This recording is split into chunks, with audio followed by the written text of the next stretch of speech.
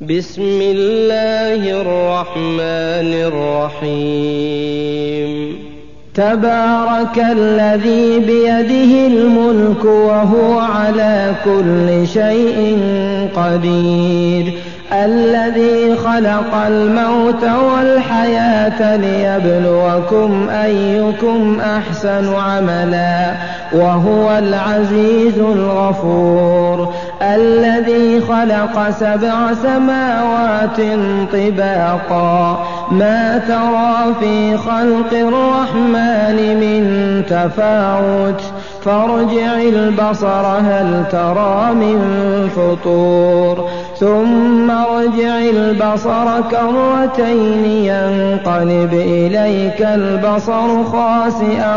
وهو حسير ولقد زينا السماء الدنيا بمصابيح وجعلناها رجوما للشياطين وأعتدنا لهم عذاب السعير وللذين كفروا بربهم عذاب جهنم وبئس المصير إذا ألقوا فيها سمعوا لها شهيقا وهي تفور تكاد تميز من الغيظ كلما ألقي فيها فوج سألهم خزنتها ألم يأتكم نذير قالوا بلى قد جاءنا نذير فكذبنا وقلنا ما نزل الله من شيء إن أنتم إلا في ضلال كبير وقالوا لو كنا نسمع أو نعقل ما كنا في أصحاب السعير فاعترفوا بذنبهم فسحقا لأصحاب السعير إن الذين يخشون ربهم بالغيب لهم مغفرة وأجر كبير وأسروا قولكم أو اجهروا به إنه عليم بذات الصدور ألا يعلم من خلق وهو اللطيف الخبير هو الذي جعل لكم الأرض ذلولا فامشوا في مناكبها وكلوا من رزقه وإليه النشور أأمنتم من في السماء أن يخسف بكم الأرض فإذا هي تمور أم أمنتم من في السماء أن يرسل عليكم حاصبا فستعلمون كيف نذير ولقد كذب الذين من قبلهم فكيف كان نكير أولم يروا إلى الطير فوقهم صافات ويقبضن ما يمسكهن إلا الرحمن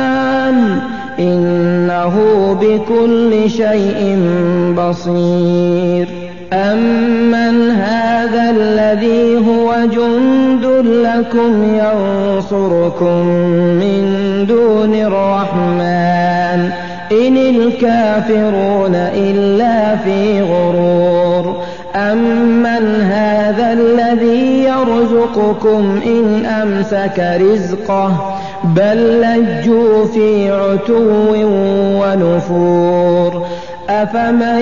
يمشي مكبا على وجهه أهدى أمن يمشي سويا على صراط مستقيم قل هو الذي أنشأكم وجعل لكم السمع والأبصار والأفئدة قليلا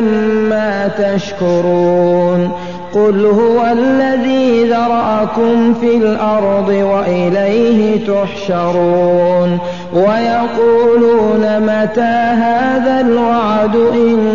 كنتم صادقين قل إنما العلم عند الله وإنما أنا نذير مبين فلما رأوه زلفة سيئت وجوه الذين كفروا وقيل هذا الذي كنتم به تدعون قل أرأيتم إن أهلكني الله ومن معي أو رحمنا فمن يجير الكافرين من عذاب أليم قل هو الرحمن آمنا به وعليه توكلنا فستعلمون من هو في ضلال مبين قل أرأيتم إن أصبح ماؤكم غورا فمن يأتيكم بماء